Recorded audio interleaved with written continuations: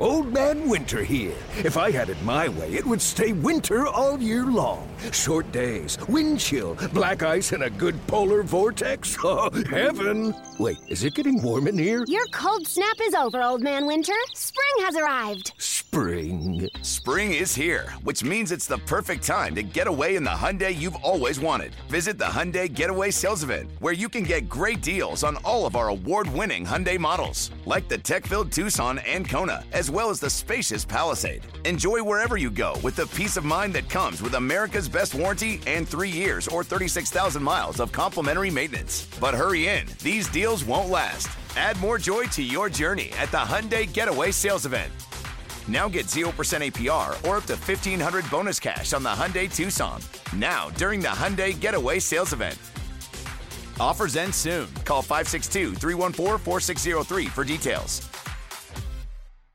Let Tend Dental make your dream smile a reality. We offer a variety of top-rated treatments, including Invisalign aligners. And for a limited time, Tend is offering $750 off orthodontic treatments. Offer valid through January 31st, so don't wait. Visit hellotend.com/sale. That's hellotend.com/sale. And book your free consult today. You're tuned in to Heat Check with Trista Crick. On this episode of the Heat Check, we have a special interview with Chris Carinno, the radio voice of the Brooklyn Nets. He breaks down what's happening with Brooklyn. All the tea on my man, Yuta Watanabe, whether we know the Nets are actually good at this point in the season, and he even gives his thoughts on TJ Warren's entrance into the lineup.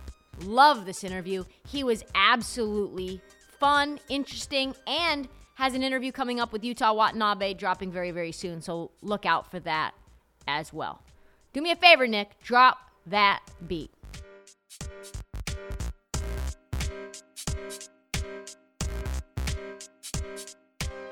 You know, I like to ease my way into these things. Yep. It's just like the Nets have tried to ease their way into the season, and it really wasn't working. And we've had a coaching change, but I also think getting healthy has been a big key to that as well. It's just an odd year. It's unlike anything I've ever seen between the stuff that was going on in the off season and then coming in with the expectation levels that I don't even know where they were. They ran the gambit from this is going to be a disaster to this team can come out of the East. So I don't really know what was expected exactly. I don't know how it compares to what we're getting right now. I don't really know the delineation between why they struggled early and why they're playing better now. Really, the only consistent thing has been Kevin Durant, which is perplexing in its own right? Here was a guy who said he wanted to be traded, and then they didn't trade him, and he came back, and he's done, I think, what everybody thought he would do. Everybody said, right, KD's never going to sit. KD's never going to protest the fact that he wasn't traded. He's going to go out, he's going to play like he's always played, and that's exactly what he's doing. So everybody else was kind of adjusted around him. Yeah, you had Ben Simmons play really well for a stretch. That helped, right? You had Kyrie Irving, after he's gotten back, has played well.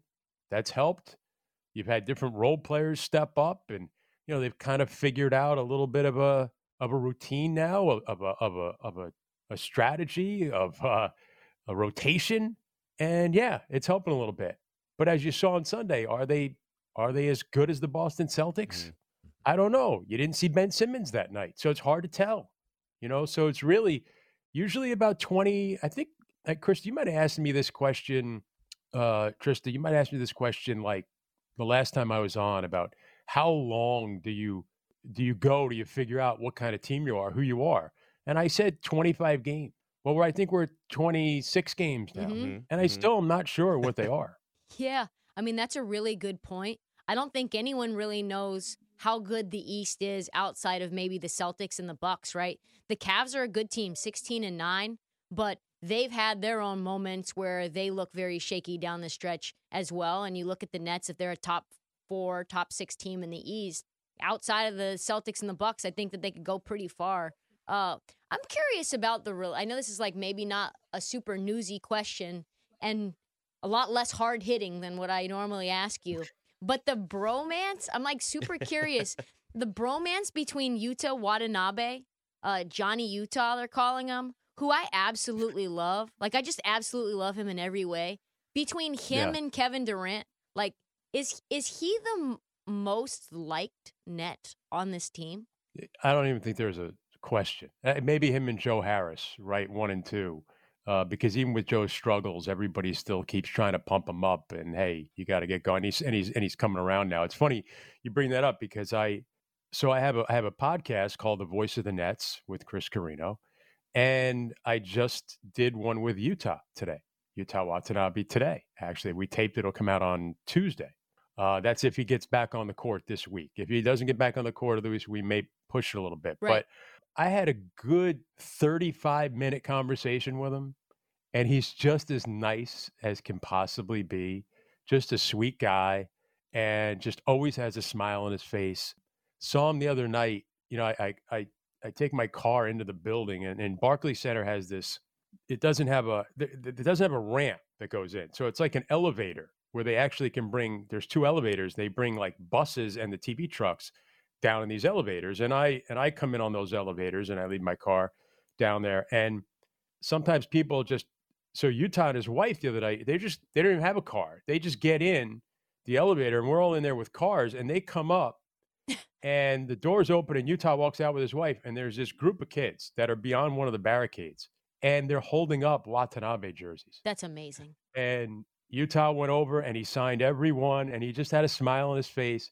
He's just genuinely a sweet guy. And here's the other thing that makes you mentioned his relationship with Kevin Durant, is that Utah's making threes. Utah plays defense, makes threes, takes good shots, and always has a smile on his face. What is not to love? Passion, drive, and patience. What brings home the winning trophy is also what keeps your ride or die alive. eBay Motors has everything you need to maintain your vehicle and level it up to peak performance, from superchargers, roof racks, exhaust kits, LED headlights, and more. Whether you're into speed, power, or style, eBay Motors has got you covered.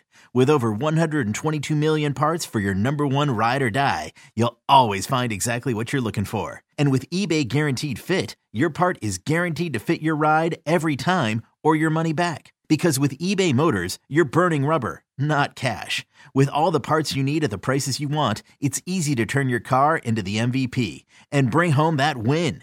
Keep your ride or die alive at ebaymotors.com. Eligible items only. Exclusions apply. Yeah, and at one point, Utah Watanabe was the number 1 3-point percentage player in the league. Like, it isn't happening. 57%. Yeah, it was insane what he's been doing. You know what he was making corner threes before he got hurt?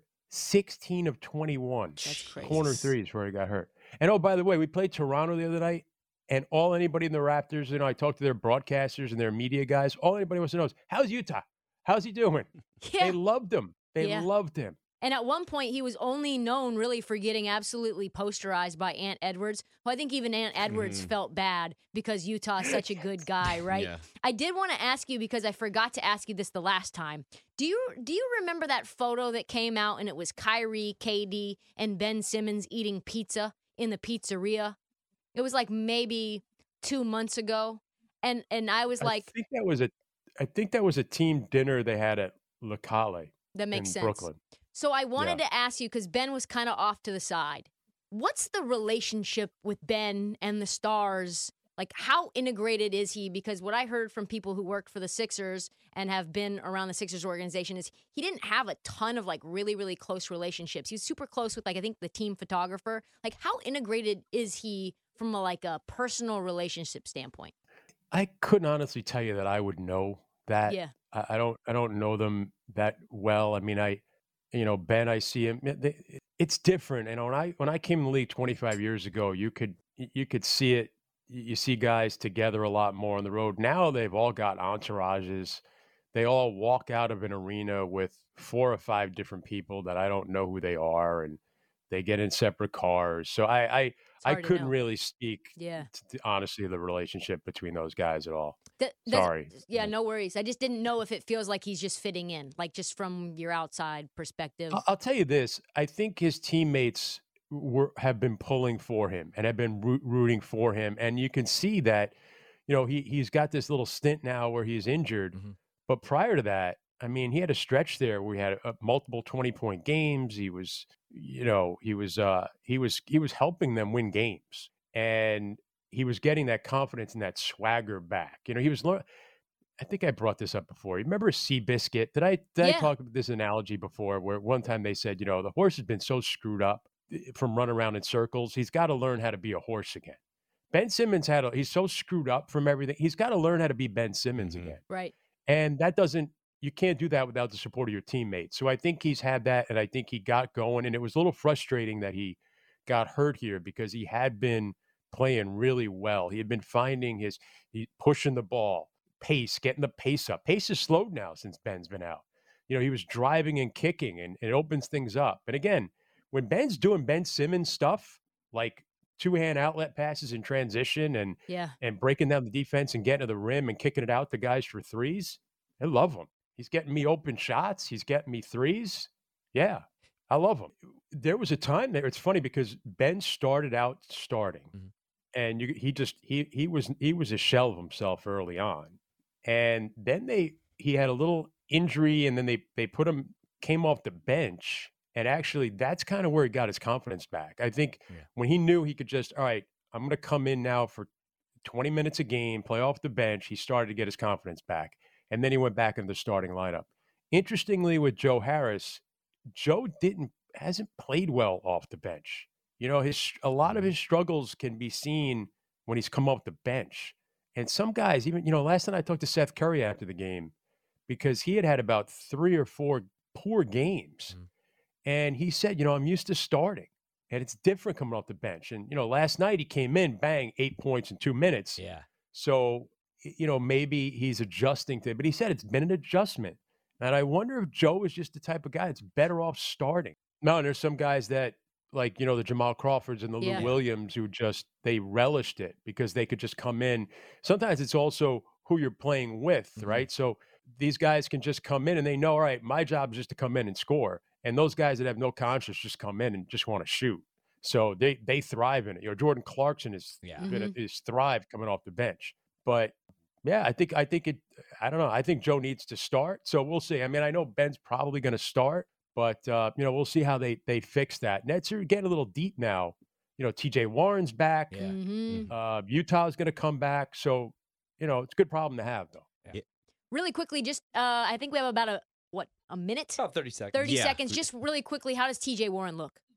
He looked really good. And he came in, made his first shot. Everybody was like looking to see his first shot. And it was, a pump fake, got right along the baseline, 15-footer, nothing but net.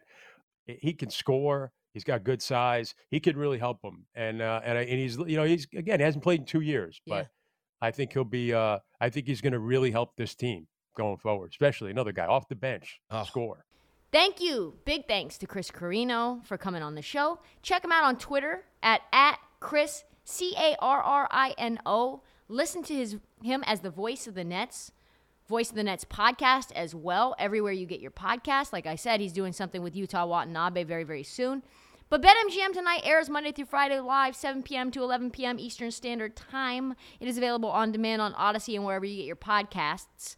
Many thanks to my co-hosts and to my producer, Cameron Gray, co-host Ryan Horvat, and Nick Ashew. That is all the time that we have for the Heat Check. Follow the feed for past episodes, mini episodes along the way, more interviews as well, and follow the Heat Check as the NBA season continues to be hot, hot, hot.